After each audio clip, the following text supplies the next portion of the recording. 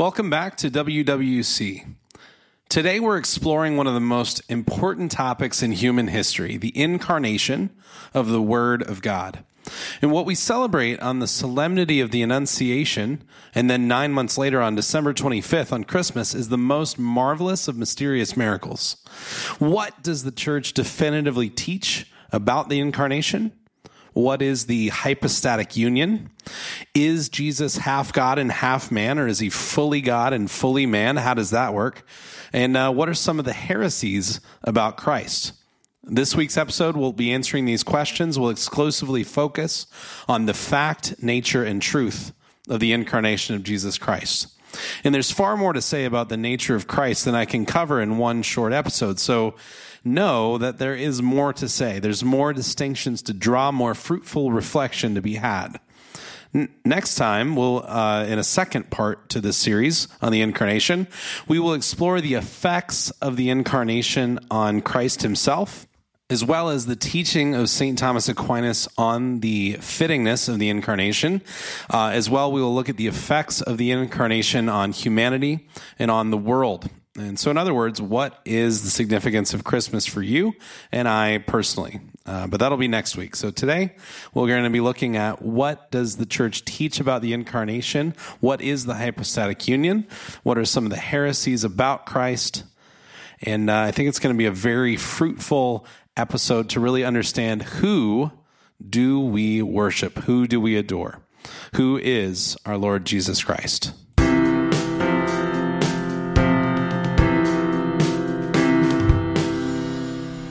2,000 years ago, the eternal Word of God took on flesh.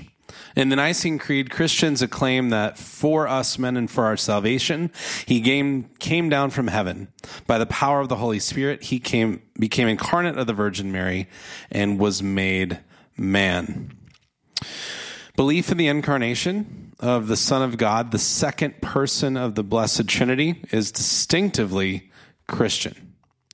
No other religion claims something so seemingly outlandish that the Almighty God himself would condescend to share in his creation.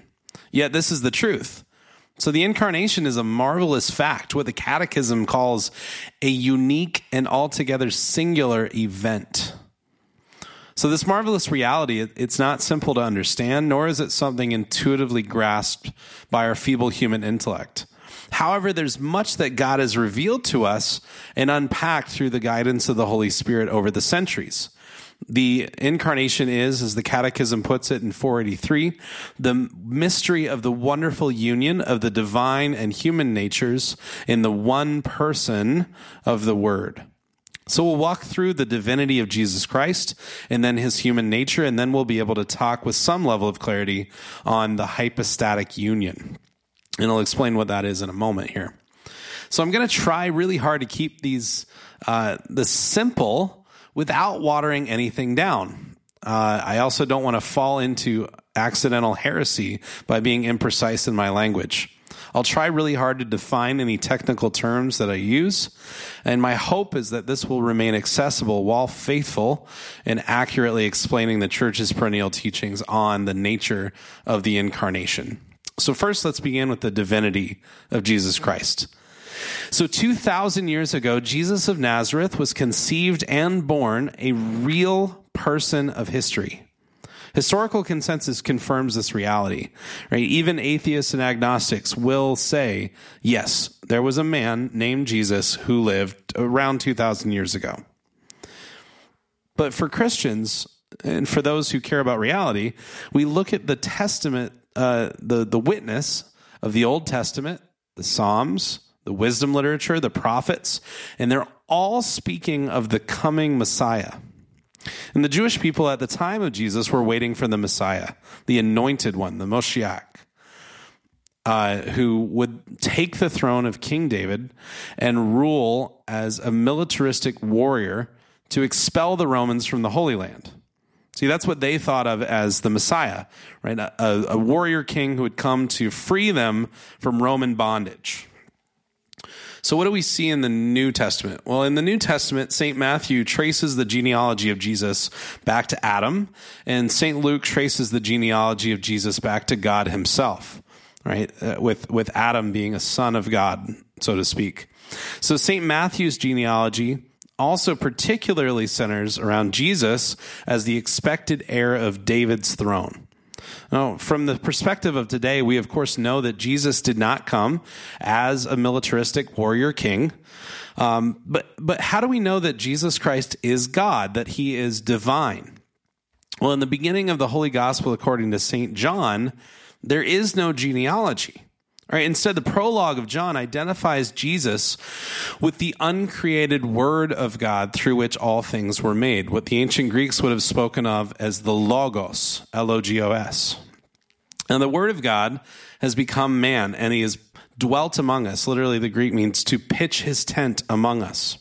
He is the Emmanuel foretold by the prophet Isaiah. Of course, Emmanuel being God is with us. Right? The Gospels firmly show that Jesus is not merely another anointed one, another Messiah. He is the divine Messiah.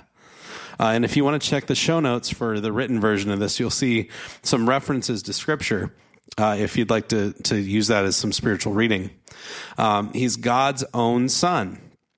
And finally, he is God. In John chapter 1, verse 1, we read, "In the beginning was the Word, and the Word was with God, and the Word was God." Now, there's a phenomenal exploration of the claim to divinity of Jesus in the New Testament by Dr. Brant Petrie, entitled "The Case for Jesus, the Biblical and Historical Evidence for Christ." I highly recommend reading that book if you're interested. There's also an Audible version as well. Now, the remainder of the New Testament further solidifies the divinity of Jesus Christ, and this fact is upheld by the fathers of the church in the first millennium as well. And by a singular miracle, the uncreated Son of God, consubstantial with the Father, was made man and dwelt among us. And so he is thus truly and appropriately called a divine person. As the Council of Chalcedon in 451 AD puts it, and this is from Part 2, Act 5 of Chalcedon, "We confess that our Lord Jesus Christ is not parted or divided into two persons, but is one and the same only begotten Son and Word of God." Now, modern academics of all stripes will try to poke holes in the doctrine of the divinity of Christ, and this makes sense for those who wish to conform God to their viewpoint rather than be conformed by him. But if Jesus Christ is God, then everything he said carries the full authority of Almighty God. And of course, this is the great miracle of Christmas, right? That God himself would condescend to share in our humanity, to become one of us.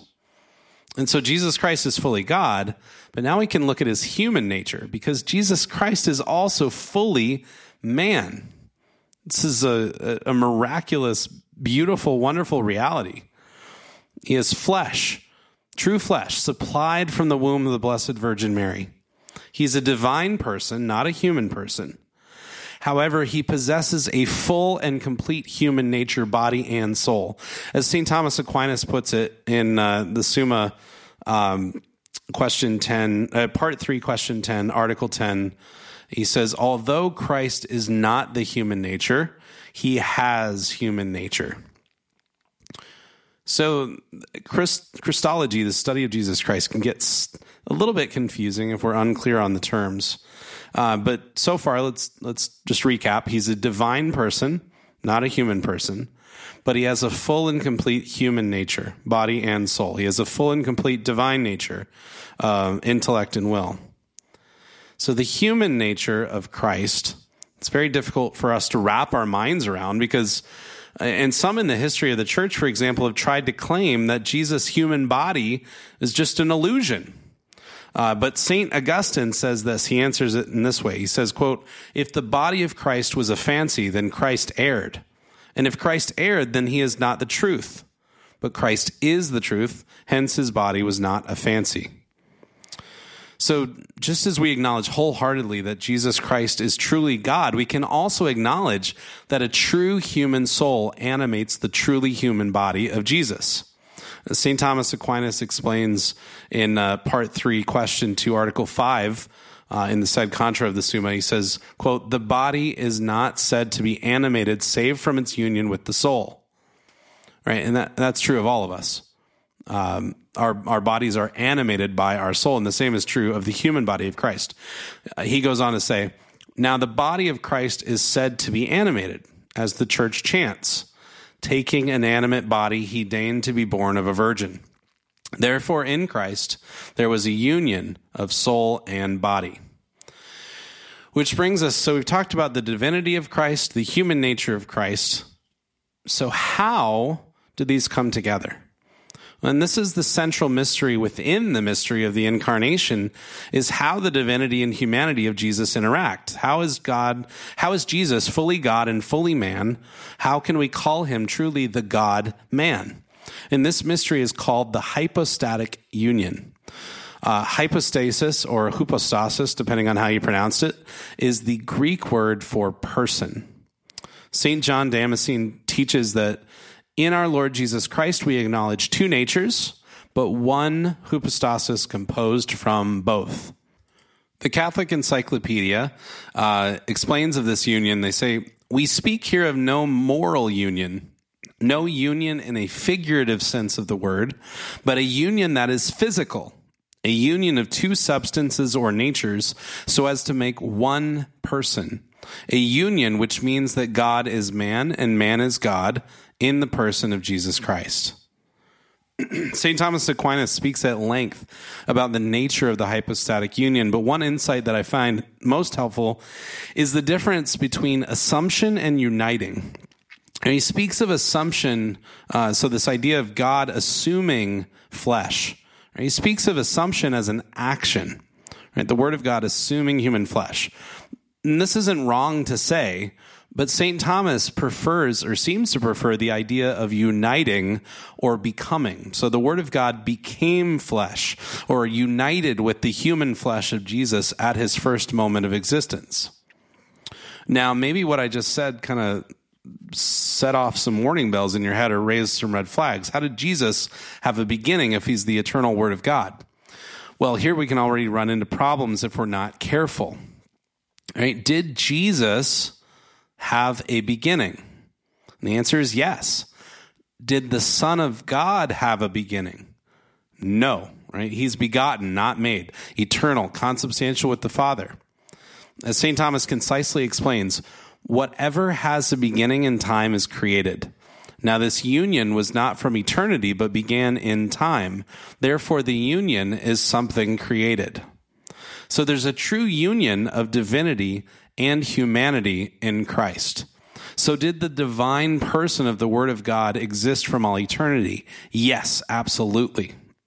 But did the man, Jesus, perfectly and completely united in the hypostatic union in the divinity of Jesus Christ, in his divinity rather, with one personhood, two natures, that began, right, from the first moment of Christ's existence in the womb of the Blessed Virgin Mary. Now, there's a true union of divinity and humanity in Christ, but we shouldn't think that the divinity of Christ overpowers and consumes the humanity of Christ. Pope Alexander III in the 12th century quipped this. He said, "Since Christ is perfect God and perfect man, what foolhardiness have some to dare to affirm that Christ as man is not a substance?" In other words, the metaphysical substance of the human nature of Christ is real and persists, and it completely and perfectly united to his divine nature. Now, how does this happen? How are the divinity and humanity of Jesus Christ united in time? Well, and of course, it's by God's grace. It's a true miracle, a unique and singular event. St. Thomas Aquinas echoes St. Augustine when he teaches this. He says, Augustine says, "By the same grace, every man is made a Christian from the beginning of his faith, as this man from his beginning was made Christ." And then St. Thomas goes on, "But this man became Christ by union with the divine nature. Therefore, this union was by grace." Now, there's no shortage of false teachings about Jesus Christ.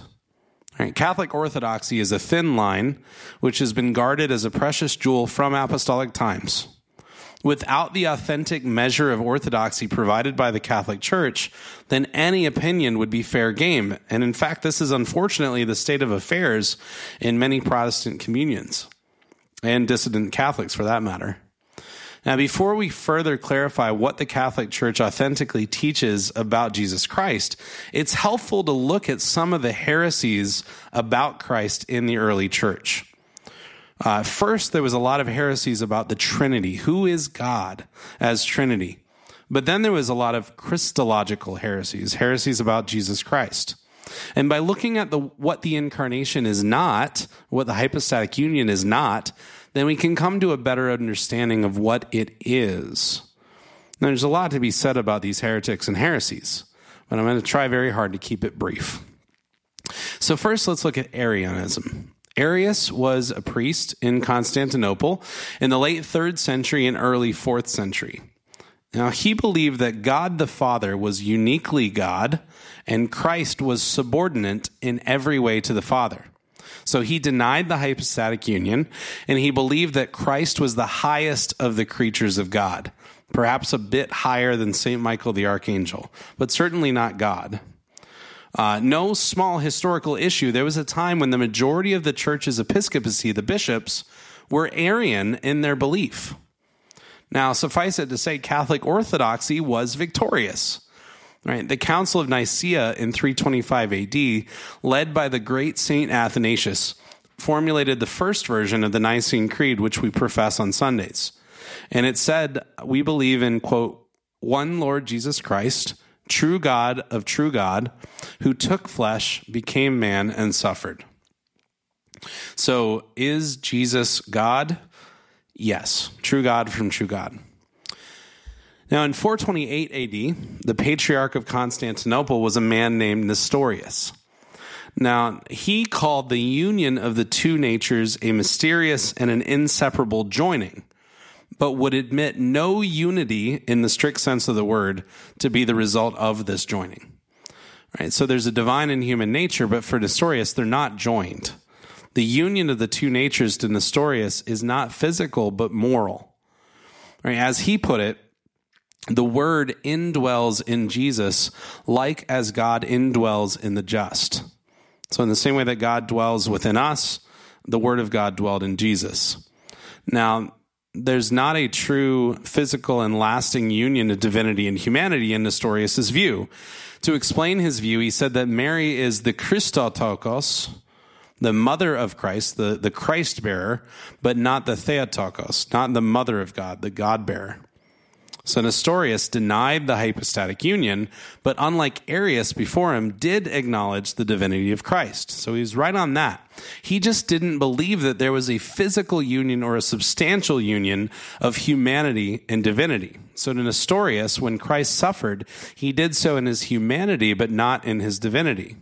Of course, there's a whole host of problems there. On the contrary, St. Athanasius taught, and he was saying this against another heretic named Apollinarius in Apollinarianism. He said, quote, they err who say that it is one person who is the Son that suffered and another person who did not suffer. The flesh became God's own by nature, not that it became consubstantial with the divinity of the Logos as if co-eternal therewith, but that it became God's own flesh by its very nature. I'm going to read that again because it's St. Athanasius and it's really complicated Christology, but I'll try to read it a little slower and hopefully it'll make sense. So they err. So in other words, people who hold this is how things were often put in the past, especially in anathemas. They would phrase it they would say, if you hold this opinion, state the heretical opinion, then you are separated. Anathema seat, let them be separated.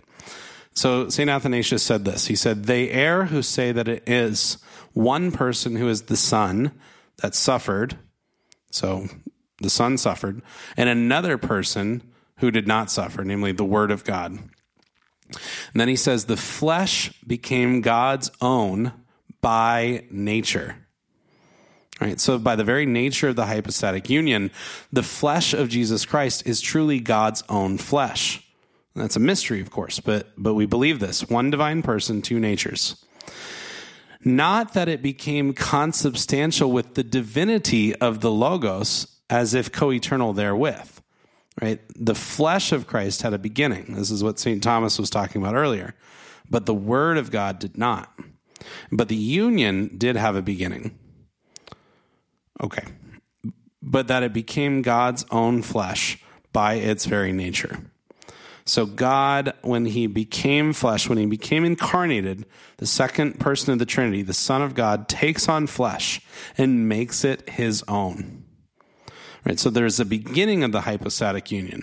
But from that point forward, we can say that the flesh of Jesus Christ is truly the flesh of God.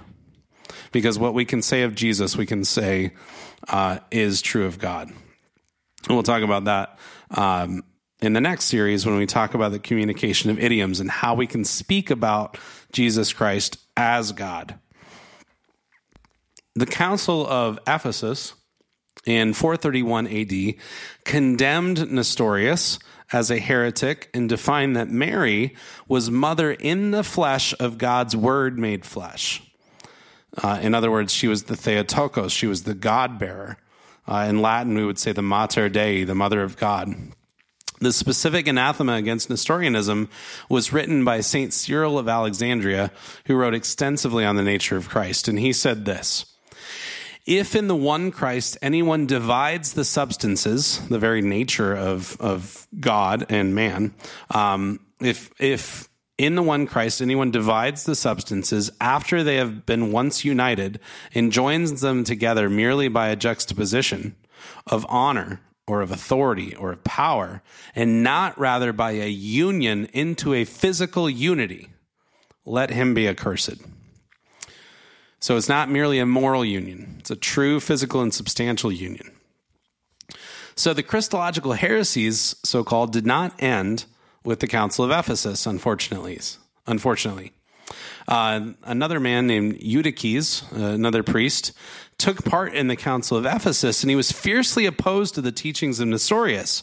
However, he went too far in the other direction, and he developed the heresy of monophysitism, which held that there was only one person in Christ, which is true, but he only held one nature in Christ, which is heretical. So his denial was that Christ was consubstantial with us men, as St. Cyril of Alexandria held. Eutyches was stressing Christ's uniqueness, and he wasn't intending to deny Christ's full manhood, but that's exactly what he did. And so the error of Eutyches is the cautionary tale of not swinging too far in our refutations. Now, this heresy was condemned by the Council of Chalcedon in 451 AD, and it was formulated in this way. Jesus Christ remained after the Incarnation, perfect in divinity and perfect in humanity. And of course, the word perfect there means complete. So complete in divinity and complete in humanity, consubstantial with the Father according to his divinity, consubstantial with us according to his humanity. One and the same Christ, the Son, the Lord, the only begotten, to be acknowledged in two natures, not intermingled, not changed, not divisible, not separable. So the next heresy is monothelitism, and it began orthodox enough. The monothelitists defended the union of two natures in one divine person, right, which would be correct to say. But they went off the rails in saying that this divine person only had one divine will. They denied the human will of Jesus. Sacred Scripture, of course, teaches us that Jesus Christ has a human will. And we don't need to go too far to Scripture into the weeds to see this, right? He performed acts of adoration, humility, reverence. In the Garden of Gethsemane, he prays to the Father that the cup of his sacrifice and death pass without his drinking it. These are all human acts of the will. He also prays to the Father in this way, and he showed his human aversion to death, but also the human act of the will of obedience in saying, "Not my will, but thine be done." So monothelitism was condemned by the Third Council of Constantinople in 680 AD. And they defined that in Christ there were two natural wills and two natural activities, the divine and human. and that the human will was not at all contrary to the divine, but rather perfectly subject thereto. So in his humanity, Jesus was completely subordinate to his divinity, because of course he was. Jesus is incapable of sin. And we'll be talking about that next time. So by way of summary, what then does the church authentically teach about the nature of Christ in the hypostatic union? And this is kind of where the rubber meets the road. What separates Orthodox Catholic Christianity from those who hold heretical opinions? Well, Jesus Christ is a divine hypostasis, a divine person. The unique hypostatic union of Jesus Christ is the complete union of two natures, one divine and one human, in one divine person without change, division, separation, or the like. When the eternal Word of God took flesh, there was no change in the Word of God. All the change that took place was in the holy flesh of Christ. So at the moment of conception, in the womb of the Blessed Mother, through the forcefulness of God's activity, the human soul of Christ was created, and the Word, which is uncreated, became man that was conceived, and thus joined divinity and humanity in the person of Jesus Christ. Right? He humbled himself to share in our humanity so that we might share in his divinity, which is very much what we're going to be talking about next time. So next time on WWC, we'll explore the second part of the series on the Incarnation. Namely, we'll be looking at the effects of the Incarnation on Christ himself, on the world, and on us. We'll look also briefly at what St. Thomas Aquinas had to say on the fittingness of the Incarnation. For example, if mankind had not sinned, would God have still become incarnate? So stop on by next time, see what the angelic doctor has to say on this. And the next part of the series should also be a fruitful reflection for us entering into Christmas. And so thank you so much for listening. I hope you enjoyed this episode. It's a lot headier than most of the things that we'll be talking about. It's very complicated. You might even need to listen to it 2 or 3 times, or maybe read the written version that's in the show notes. And if you don't get it right away, no problem. Remember, Jesus Christ is one divine person with 2 human natures that are full and complete. He's fully God, fully man. If you get that, we're good. And I figured we really needed to get into that to really bear some fruit when we talk about what we're going to talk about next time. So thanks so much for listening, and we'll see you next time on Will Wright Catholic. In the name of the Father, and of the Son, and of the Holy Ghost, amen. Glory be to the Father, and to the Son, and to the Holy Spirit, now and ever and forever. Amen. In the name of the Father, and of the Son, and of the Holy Ghost. Amen.